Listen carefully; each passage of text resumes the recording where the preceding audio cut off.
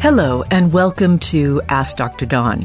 The opinions expressed in this program are those of the speakers, and this is a program intended for education and entertainment. It should not be construed as a substitute for a medical consultation. I'm going to start out with an email, actually.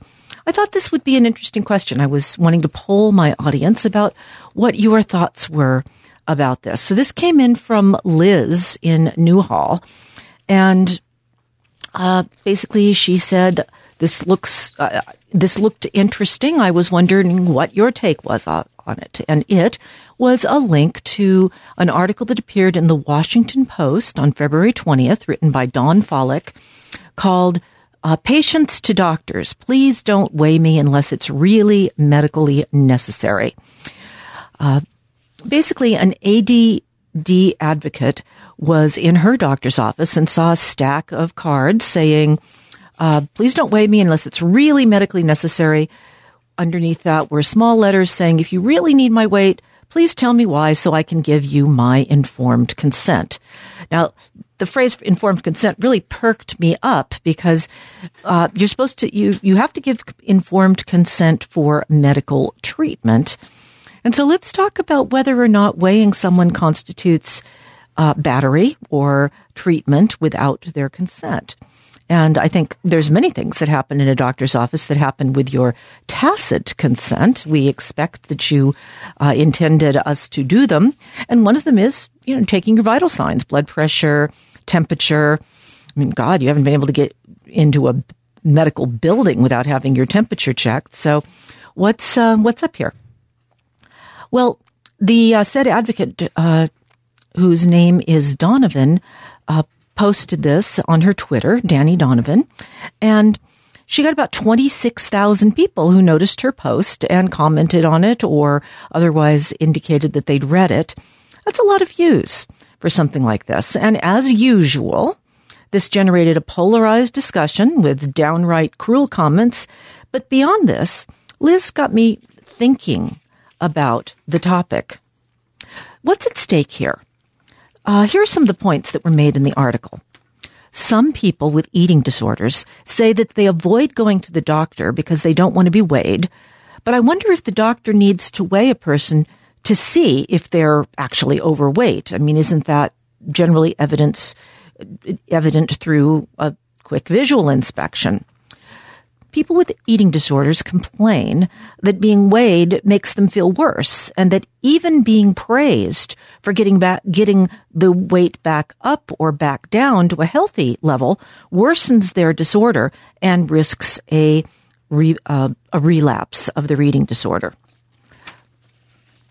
But as a physician, we vow to do no wrong, and I'm wondering if doing wrong includes wrongs by omission. Being overweight, especially if the BMI is greater than 30, is a major health risk for most of the diseases that are killing us as adults. Most doctors want that weight measurement and feel it's an important data point. A 2020 study of medical school training programs found that most programs provided little or no training at all in how to constructively address weight issues with patients. Well, that's interesting. Given the fact that I've just said it should be a priority for medical care, you'd think there might be some training about it. And inherent cultural bias against obesity is everywhere and baked in, including medical culture, as many studies have shown. It's improving slowly, I think, particularly in the younger generation, as awareness of the toxic impact that body shaming and cultural bias has on the mental health of individuals. Doctors start out with all kinds of bias, just like any other member of society. And clearly, if we're going to stick with that, let's do no harm, we have to work a little bit more on this. So in my reply to Liz, I said, first of all, who needs to be weighed for medical reasons? Well, all pediatric visits, all pregnancy visits, all cancer visits, all age greater than 60 because we need to identify occult cancer, all shortness of breath or chest pressure or fatigue cases, anyone with congestive heart failure, anyone with hypertension, all annual physicals.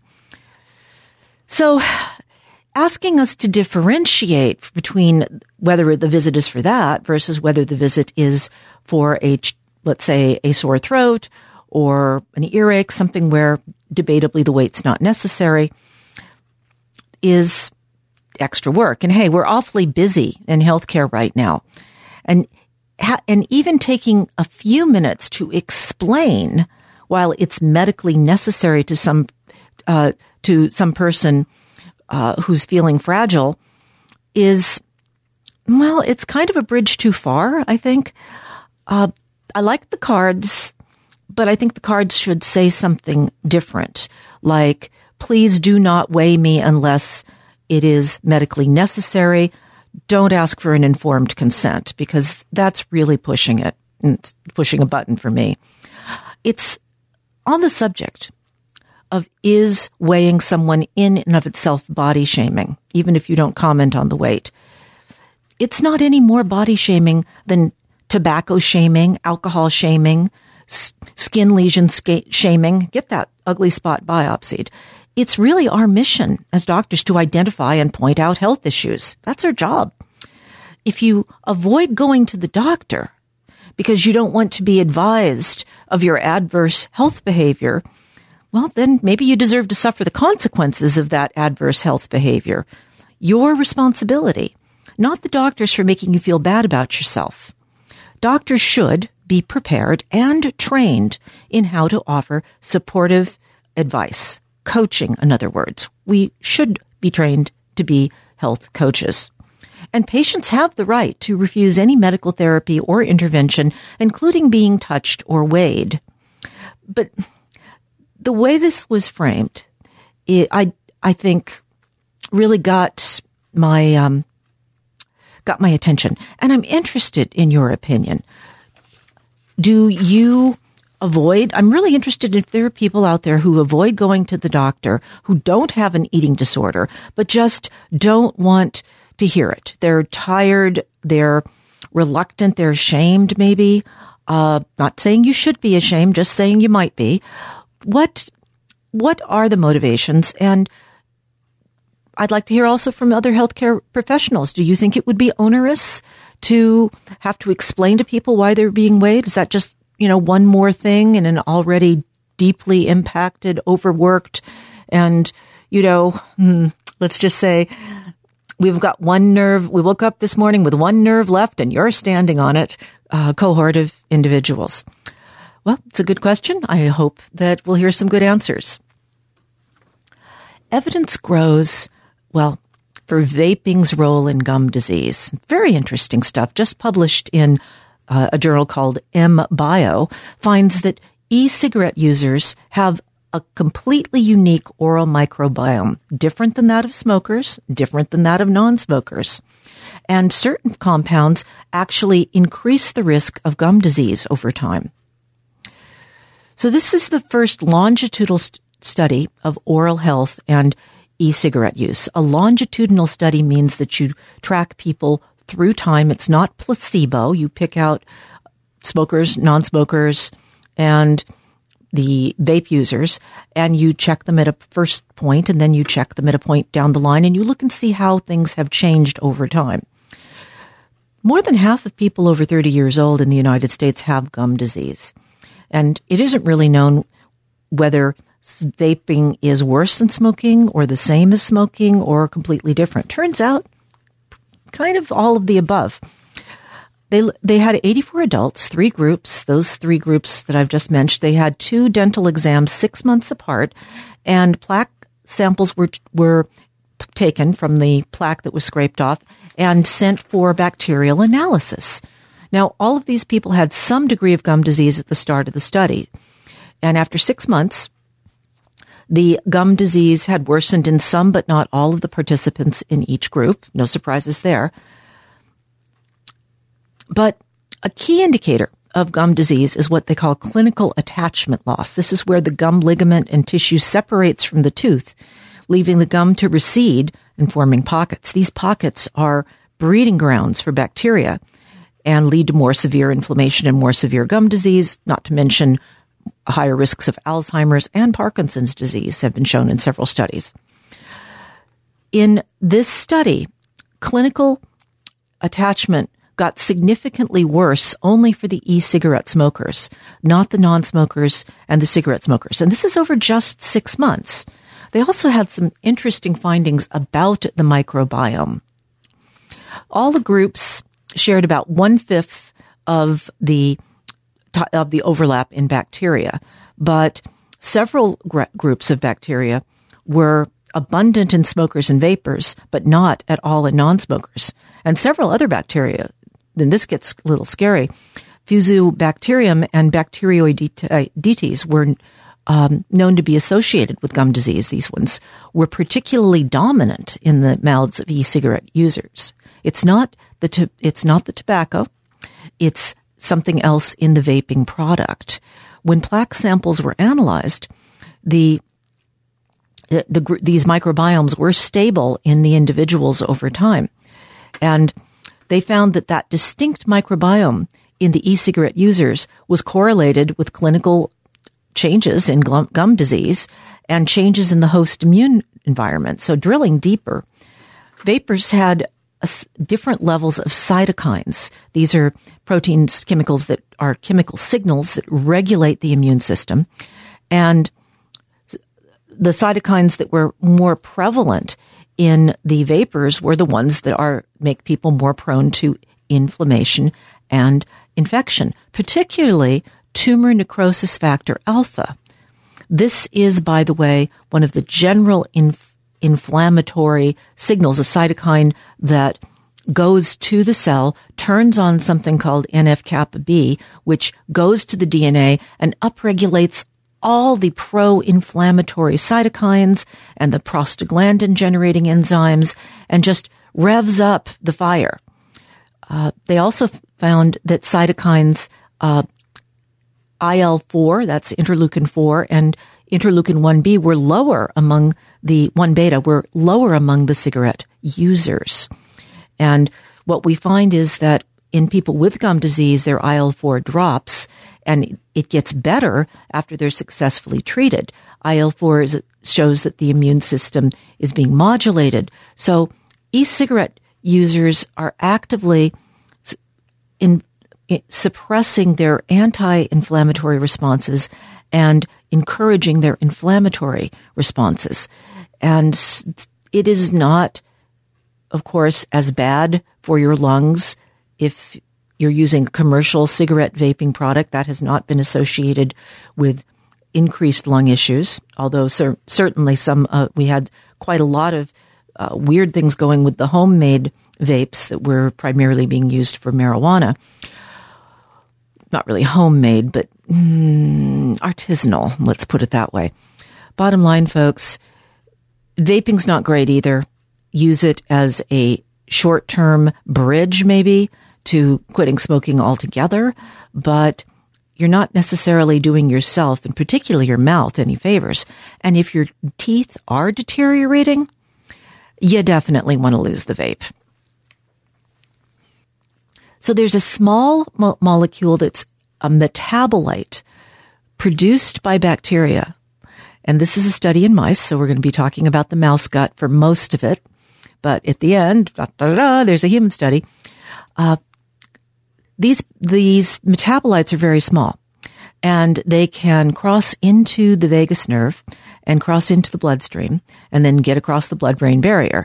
And they travel to the brain and lead to increased anxiety in mice. So the story begins a couple of years ago, but this paper was published February 14th in the journal Nature, hot off the presses, in other words. In the last few years, I've shared with you a number of studies that have linked the microbiome to brain function and mood. There are studies that show that transplanting microbiota from healthy animals into unhealthy animals actually improves psychological function, indications for depression and anxiety in mice. People with certain neurological conditions are known to have distinctly different gut bacteria communities. This data goes back at least 20 years, and anyone who's at all even peripherally involved with the autism community has heard exhaustive descriptions of how the microbiome in children with autism is different. People on the spectrum have different bugs, different ratios. And the question is that feeding the beast, so to speak, when we're talking about a neurodegenerative or a neurodevelopment disorder? So it seems like it can make it worse. It seems like it can make it better. We know that, for example, Prevotella will bloom in the gut, and we'll see a flare of rheumatoid arthritis. We know that when there's a bloom of Klebsiella in the gut, people who have Reiter's syndrome and ankylosing spondylitis will experience a flare. But that's modulating the immune system. We're talking neurology here. Well, the problem is it's difficult to show causation, even with the studies where you're transplanting gut microbia. Correlation is not the same thing as causation. We have to answer the question, does mood originate in the brain and then go down the vagus nerve and alter gut function in a way that results in an altered microbiome? That's plausible enough. Or do compounds originate in the gut from microbiome byproducts, for example, and then find their way into the brain and create these disorders? So they had already identified a bacterial metabolite called 4-ethylphenyl sulfate. We're going to call it 4-EPS for the rest of this discussion. And this is produced by certain bacteria in the intestines. It's absorbed into the bloodstream, circulates throughout the body. And in 2013, this lab showed that this molecule was present in higher levels in mice with altered neurological development. This was a mouse model of autism and schizophrenia. So these are mice who are specifically engineered, if you will, to develop these disorders, so you can try out drugs on them. It's nice. It really helps with developing therapies.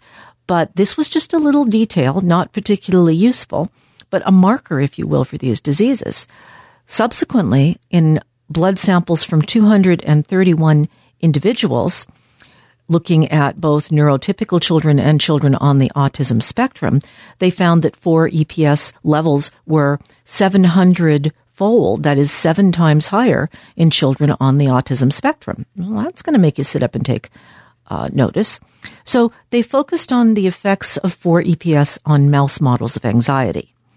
And in humans, of course, everything's more complicated, particularly the neurology, but animal models do provide a way to study anxious behaviors. And in mice, how do you don't take a systems review. What you do in mice is you watch their behavior.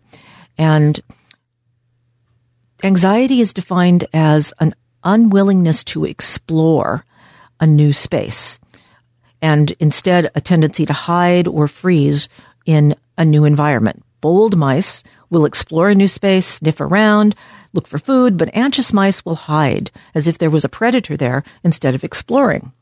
Huddle up in the corner. The study compared 2 groups of lab mice. One group was same identical types of mice. One group was colonized with a pair of bacteria that were genetically engineered to produce the 4-EPS. And the other group were colonized with identical bacteria, except that they had not been genetically engineered to produce 4-EPS. Then the mice were introduced into a new arena after the microbiome had had time to work, and they measured their behavior. Now, the mice with the 4-EPS in their gut, that bacteria, spent much less time exploring and more time hiding. Brain scans of the 4-EPS mice showed that some of the brain regions that are known to be associated with fear and anxiety were more activated, and there were also changes in brain activity. And this is interesting, functional connectivity. So if you can think about when you have a thought or when when you initiate and make a motion, there's going to be a lot of sparkles in the brain as various neurons trigger other neurons. And there was not as big a spread of connectivity. So more concentrated sparkles in an area without spread. That suggests that the synapses are altered. So looking at the brain cells, when they looked under a microscope, what they found was that the oligodendrocytes, there's basically neurons, glial cells, and oligodendrocytes. And the oligodendrocytes were altered. These are very important cells because they produce myelin, a protein that wraps around nerve cells and acts like insulation around an electrical wire. It reduces resistance, and in the case of nerve cells, it drastically speeds up transmission speed. So what they found was if 4-EPS was present, the oligodendrocytes were less mature and produced less myelin. So the insulation around the axons was thinner. There was slower processing, slower movement. It just slowed down thinking. And I'm sure you've noticed when you're anxious, it does feel like it's slowing down your thinking, doesn't it? There's something to this. So they, of course, then said, well, all right, we've got these 4-EPS mice. They're showing their anxious behavior. Let's give them a drug that will increase myelin production in oligodendrocytes. I didn't know there was such a thing, but that's why we read science. Anyway, this drug was able to overpower the negative effects of 4-EPS, sort of providing the mice got their normal myelin and their anxious behaviors went away. So another study showed up in Nature Medicine around the same time. One of the other researchers showed that treating mice with an oral drug to soak up and remove 4-EPS from their systems also led to reductions in anxious behavior. So they thought, well, that's interesting. This drug's already this drug's already approved for research in humans. So they did a small clinical trial where they gave the 4-EPS to people. This was a binder type drug. It kept the 4-EPS from getting into the bloodstream. So you saw reduced levels in the blood and in the urine and presumably in the brain. And many of the 26 study participants displayed decreased levels of anxiety. Now, of course, this was not a blinded study. There was no placebo control. So this could be placebo, but it's intriguing. And it's certainly going to get them the funding to go on and do another study where they have the ability to do a double-blind placebo, which is technically much more difficult. But we don't know exactly how it works. We don't know if it's a direct effect of EPS or whether there's an intermediate step or 2 or 5 that are in there. But this concept that if we can show that sequestering this in humans, in the gut, lowers anxiety, this is not something that could ever really become habituated for. This is a compound that's having a negative effect on the brain. The absence of this compound does not have a negative effect on the brain. That's already established. So this could be a real game changer, and it also points to the fact that the microbiome and the imprinting or printing of the microbiome, these genetic typings that we're doing, will eventually allow us to either evolve compounds or use heat-killed microbes as drugs, and maybe even garden the gut in therapeutic ways. This is probably 5 or 10 years away. None of the stuff that the probiotic packages are promising you they're going to do is all that well validated. And I'm always looking to see the next study, because this whole idea that I am not an individual, but I'm effectively a planet that is inhabited by bacteria on all of my surfaces, it's fascinating to me. It's sort of like we are all superorganisms. We're all planets. And that makes me think of the ending of the first Men in Black. I'm going to read a few emails now. This first one from David in Santa Cruz. And David wrote, I'm a 70-year-old male. I am wondering what you think of this idea that general anesthesia can trigger dementia. And he posted an article, which was published quite a few years ago, 2014, that he pulled off the internet. And when it printed out here, it didn't print out the journal it was in, so I don't have a link for anybody. Let me just read you the first paragraph. Sandra Ernestine had surgery at 42 and couldn't speak for about 12 hours afterward. The next time she was operated on, she was 56, and it took 3 months for her speech to return. Now, 61, Ernestine says she doesn't have difficulty forming words anymore, but is still more forgetful than before her second surgery. She's afraid of what will happen if she has to undergo anesthesia again. As a functional medicine doctor, hearing about Sandra, the first thing I'm wondering about is whether she has a lot of mutations in her detoxification pathways, specifically N-acetyltransferase.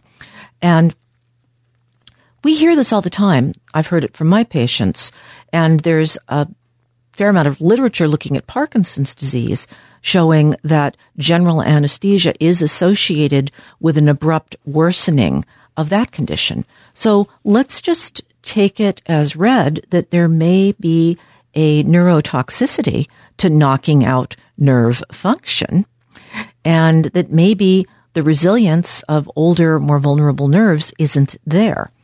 Elderly patients often exhibit postoperative cognitive decline, but they usually recover. Those who have poor detoxification may not. Studies on animals, and these are Alzheimer's mice, so remember, this is not the real Alzheimer's disease, it's a fake Alzheimer's disease, but they have shown that anesthesia increases the buildup of the amyloid beta. And recent researches have been looking at what exactly the mechanism is in anesthesia anyway, and what they have found is that mostly gas anesthesia works in specific areas involved in sleep and arousal, and it knocks out the neural networks that enable communication between brain networks. We were talking about anesthesia, anxiety and anxiety behavior. That was also based on communication of the neural networks being disrupted. These are inflammatory things, and they're triggered by a chemical cascade that releases microglia. So it isn't that what the anesthesia is itself, but it's what it sets in motion that seems to be the problem. We mentioned the buildup of toxic amyloid beta, and this is really important for us to think about in people who have a strong family history of Alzheimer's or dementia. And there's been a lot of epidemiological evidence showing that there isn't a link. And the problem with these studies is that you're looking for an effect that's not going to be evenly spread across the population. So you won't see a statistically significant result for everybody. If a large group, it'll dilute out. But if you take people who reported a problem after anesthesia and did them, I think you probably would see it. And that's the problem with how we design our science. Just based on what we want to prove, we can design a study that has a higher probability of showing it or not showing it, just based on how we ask the question. It's a debate technique. You may have noticed it during political debates. Either ignore the question or answer a different question than the one that you were asked, and that's kind of let's just say it abounds in science. We've got lots of studies showing that after cardiac surgery, you get postoperative cognitive decline, and some of that may be micro strokes, micro TIAs, but it may also be that cardiac surgery is long, and so it's very, very inflammatory. The longer you have that anesthesia in there, the more inflammatory it is. So scientists are working on ways to screen and identify who may be more susceptible. I hope to see I hope to see people looking at, for example, N-acetyltransferase, which is probably one of the big enzymatic reactions that are inherited that could be a factor here. And certain drugs, kind of weird, but if you give statins to mice who are Alzheimer's mice, it protects them from the cognitive decline of the anesthesia, which to me says, yes, that makes sense. Statins are anti-inflammatory, and it lends weight to the fact that it is the inflammatory effect of the injury signals that go along with any surgery that are somehow activating the microglia and leading to the increase in the amyloid beta. So in the meantime, what advice can I give you? Well, spinal anesthesia. If you can have your knee replacement or hip replacement done with conscious sedation, basically a Valium-like drug, and spinal anesthesia to knock out the pain sensors, that's the way to go if you have a family history or you're struggling already with mild cognitive decline. I think that we need to encourage our surgeons and vote with our feet, really. Surgeons really prefer to have the patient completely knocked out. It simplifies things in several ways, but not at the cost of neurons, right? This one is from Lawrence, and Lawrence is in Kent, Washington. And Lawrence writes, why does the medical field continue to call vitamin D a vitamin when in reality it is a hormone? Perhaps this has been discussed, and I missed it. In that case, my apologies. Well, I thought I'd revisit it because if Lawrence missed it, then probably some other people did. So what's the difference between a vitamin and a hormone? It's pretty substantial. Okay, a vitamin is a chemical substance, usually a small, complex molecule that is a cofactor in biochemical reactions. So take, for example, iron. Iron, you can argue to say, is a cofactor in hemoglobin because it sits there and is integral to the functioning of hemoglobin. Vitamin B12, folic acid, these are critical to the methylation cycle, critical to the formation of chemicals that go on to become chemical scissors, enzymes, and other products that run the physiology. So with a low level of the vitamin in question, you can't do the thing. So let's talk about thiamine, okay? So if you don't have enough thiamine, you get a vitamin deficiency disease. And in fact, alcoholics are chronically low in B12. And I think just really quickly, if you're a heavy drinker and you're a closet heavy drinker and you get sick and you show up in the hospital, fess up. All right. There's two reasons. One of which is alcohol withdrawal can really, really mess up your medical care if it happens unexpectedly. Secondly, you want a big load of thiamine because a lot of the stuff we're going to do to you, including giving you glucose IV, more than likely, because we're not going to feed you because you're fasting for a surgery, could actually damage your brain if your B1 levels are low. And also your B12 for that matter. So be sure that you fess up if you are a heavy drinker and you isn't part of your medical record if you end up ill in the hospital. And spouses, this is the moment not to worry about shame and not to be embarrassed, but to save the brain of your loved one. And also, it's hugely important to be honest at those moments. And I know the temptation is to stonewall, but don't do it. Back to vitamins. Hormones. Right. So now we've got vitamins. They're a cofactor. They're recycled. You need a certain amount of them. If you don't have enough, the machine can't run. It's sort of like oil in an engine. Now, the hormones, on the other hand, tend to be much larger. They're often based on a larger molecule like cholesterol. That's all your steroid hormones, which includes everything from testosterone to estrogen to DHEA to cortisol and to aldosterone, which is important for salt regulation and water regulation in the kidney. So steroid hormones are a chemical signal. They have a receptor on the surface of the cell. They go and they attach to that receptor most of the time. It's through attaching to a receptor. There are exceptions. And that receptor then transfers the information that this hormone is out there sending a signal into the cell. And the cell then goes through a cascade of events, usually resulting in the transcription of new DNA to do something, to turn something on or to turn something off. And there's this symphony of hormones going on at all times, signaling and allowing the processes of our body, such as waking up and going to sleep and surviving stress and having ovulating and creating sperm. All of these things require the signaling from hormones to get rolling. And the reason that vitamin D got misclassified back in the day was because of the Industrial Revolution.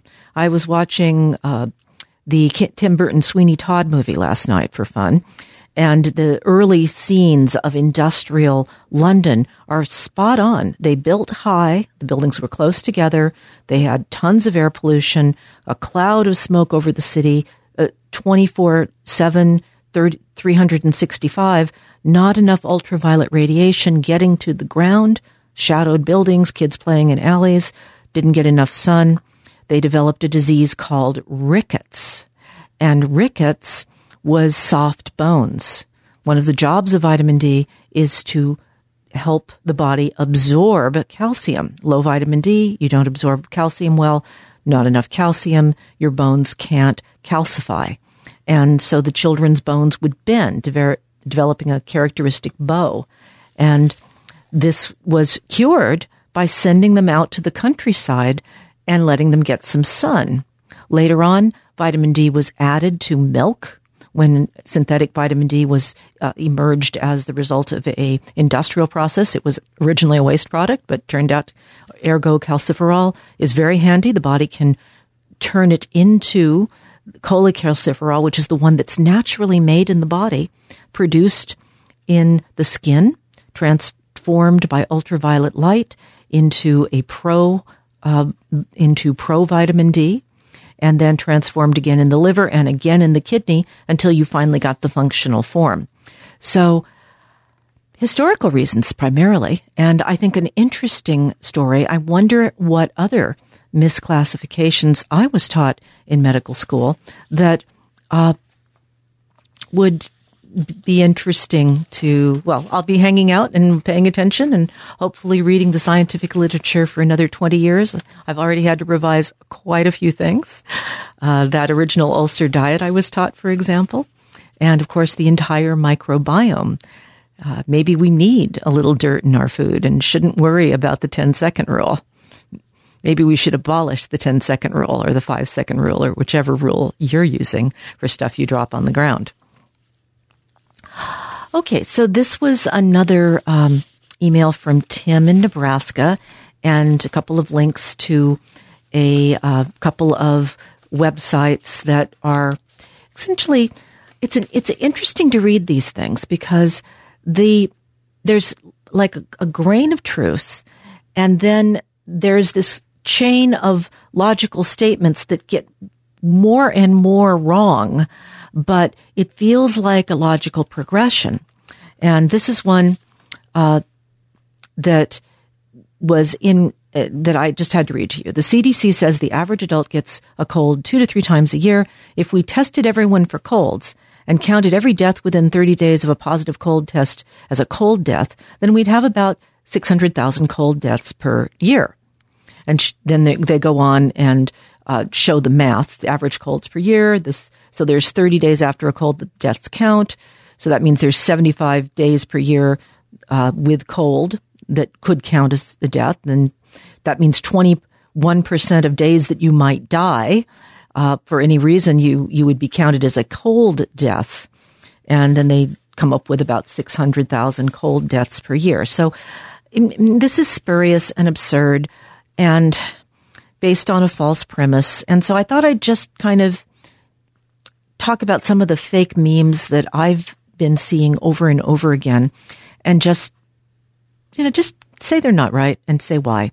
So one I've been hearing a lot, hospitals make money caring for COVID patients. So they have an incentive to pad the number of diagnoses so that they can get more money for the government. In fact, it's been called a bounty for COVID deaths, as if we were awarding the hospitals. Actually, it is true that people get extra money from the federal government, primarily through the Medicare budget for patients with a COVID diagnosis. That amount of money is about $3,000 per case. Now, let me stop you. First of all, hospitals working with Medicare they're not treated as a hotel. They're not paid by the day. They're paid by the diagnosis and by the amount of comorbidity. And the increase in the cost of per patient day of caring for a patient with COVID, it's very, very expensive. And we're not even talking about people who end up in the ICU, where it's about $3,000, a shift for the baseline cost of an ICU bed. So the extra 8 hours worth of reimbursement isn't coming anywhere close when people stay in the ICU for 8 to 21 days. You've got lots of PPE, you have special cleaning, you have a nursing ratio. And by the way, nursing costs are through the roof right now. Hospitals are engaging in a bidding war to try and get trained RNs to staff their facilities. And when you walk around hospitals, they seem empty because they can't use their rooms without mandated safety staffing ratios, and they can't get the staff. As a result, emergency rooms are filling up and people aren't getting care they need. So that 3,000, let's triple it. Let's quadruple it. The hospitals need as much extra funds as they can get to just keep the functionality going. Another comment. COVID deaths are exaggerated. If a person spends a week, this is not true, that these deaths are exaggerated. If a person spends a week in the ICU with low oxygen and hypercoagulability, and their blood wants to clot, and they get a fatal heart attack, that's a death due to COVID. And it gets counted as such. If a person with COVID dies of a ruptured appendix, that's not counted as a COVID death. To say that people who die within 30 days of a COVID diagnosis are counted as dying of COVID, and therefore the number of deaths is exaggerated, is just plain wrong. People who die of a known complication of COVID, cardiopulmonary collapse, massive blood clot to the brain, or massive blood clot to the lung, are counted as dying from COVID in the same way that a person who dies of a hemorrhage caused by a cancer metastasis eating into a blood vessel is considered to have died from the cancer as the cause and not the hemorrhage. The hemorrhage being the cause of the hemorrhage is cancer, therefore the cause of the death is cancer. We know how to fill in death certificates, and we're not padding the numbers.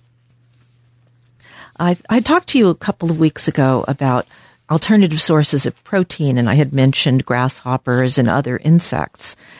Earthworms have long been used as a form of nutrition, but what really got me going on this was some of the medical uses that are emerging for earthworms. So, first of all, they have a lot of amino acids, a lot of important vitamins, lots of iron, lots of calcium. And in the Amazons, the native peoples use bugs as their primary source of protein and vitamins. So if you go and look at traditional medicine, there are lots of uses of worms, earthworms in particular, in traditional medicine. And besides nutrition, an earthworm paste was studied, and it is anti-inflammatory. It reduces reactive oxygen species. It has it lowers blood levels of the cytokines that are pro-inflammatory, and lumberokinase, which is an organic compound that is derived from earthworms. You may have even seen that at the health food store. It reduces inflammation and it reduces hypercoagulation.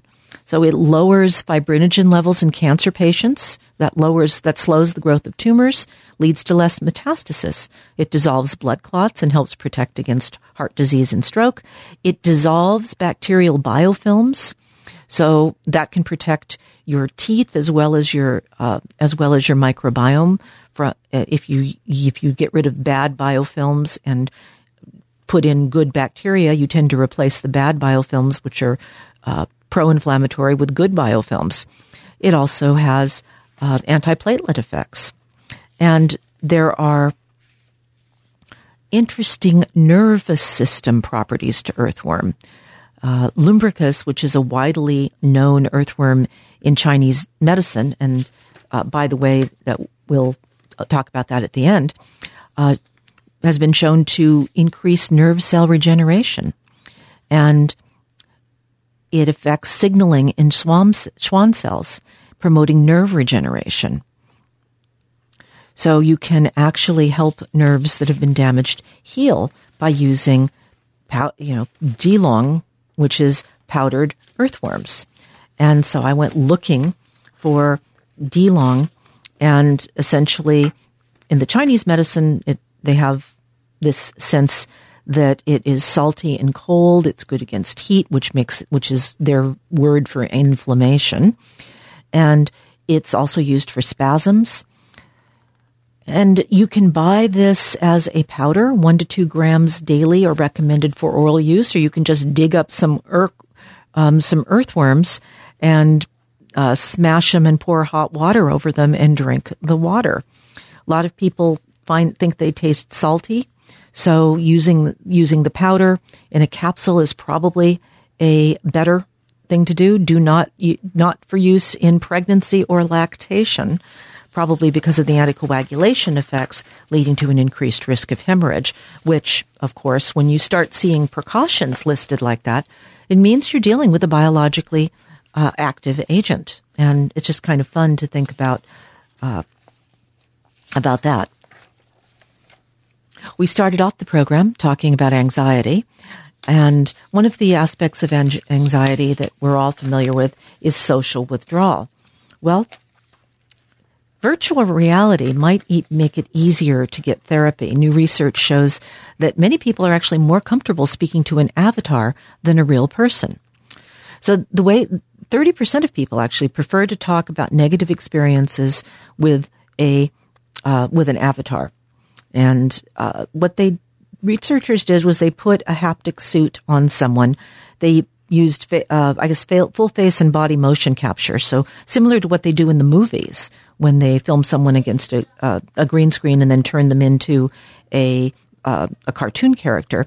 They sat down and smiled and said, "Tell me about yourself," and analyzed how people interacted with avatars compared to interacting with other people. And they rated their experience on enjoyment, perceived understanding, comfort, awkwardness, and the extent that they felt they disclosed information about themselves.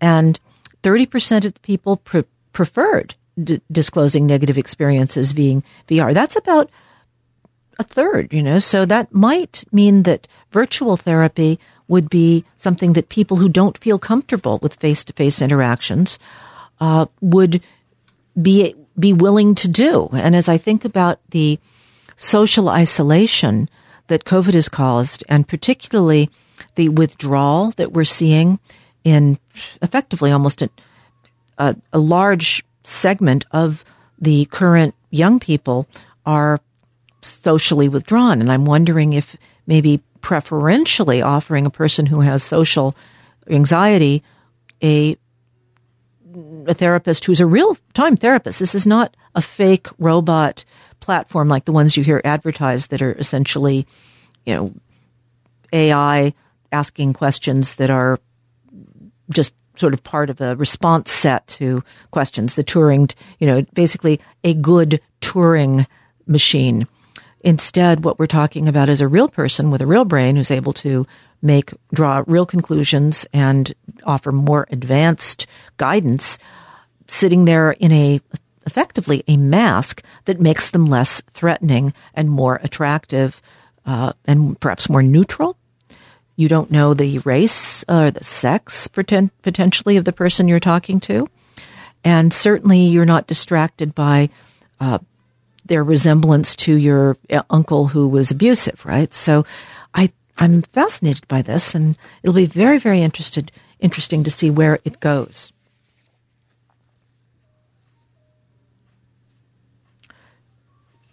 So let's talk about glutathione as one of our last articles of this program. There are really very few proteins in the body that have a change that makes them unique compared to the corresponding proteins that exist in Neanderthals and apes. But researchers at Max Planck Institute for Evolutionary Anthropology in Germany and the Karolinska Institute in Sweden have now studied one such protein, glutathione reductase, which regenerates glutathione and protects against oxidative stress. Glutathione is key for getting rid of heavy metals. It's key for getting rid of alcohol. It is key for getting rid of acetaminophen. And if you can't use glutathione or you don't have enough of it, you're not able to detoxify from these incurrent things. Glutathione is also critical to protecting the mitochondria, which is why Tylenol overdose destroys the liver, is that the glutathione gets used up. It can't stop the oxidative stress that's caused by the toxic intermediate, and you fry your liver. So what they showed is that if you've got the Neanderthal variant of glutathione reductase, you have a much higher risk for inflammatory bowel disease and all cardiovascular disease. There are about 100 proteins that are different from from us and the Neanderthals. I'm including myself in a Homo sapien group there, and the Neanderthal protein actually made more reactive. It allowed for more reactive oxygen species. We don't know that they got more cancer. Probably they didn't live long enough, and they didn't have the levels of environmental pollution challenging them. But what we find is that stopping oxidative stress is potentially so important that it's continued to have an evolutionary benefit, even as recently as, well, we think that the Neanderthals and Homo sapiens diverged about 500,000 years ago in terms of the paleoarchaeology. But I don't know what you'd call it, I guess paleogenetics, or I guess maybe they probably have a name for that field, but I can't summon it up. Well, that's about all for this week's podcast. Please go to AskDrDawn.com for news about our future plans, or follow my tweets at AskDrDawn. For now, this is Dr. Dawn saying so long and stay healthy. Ask Dr. Dawn is brought to you by Jiva Media. Production and editing by Charles Bansky. Music by John Scoville.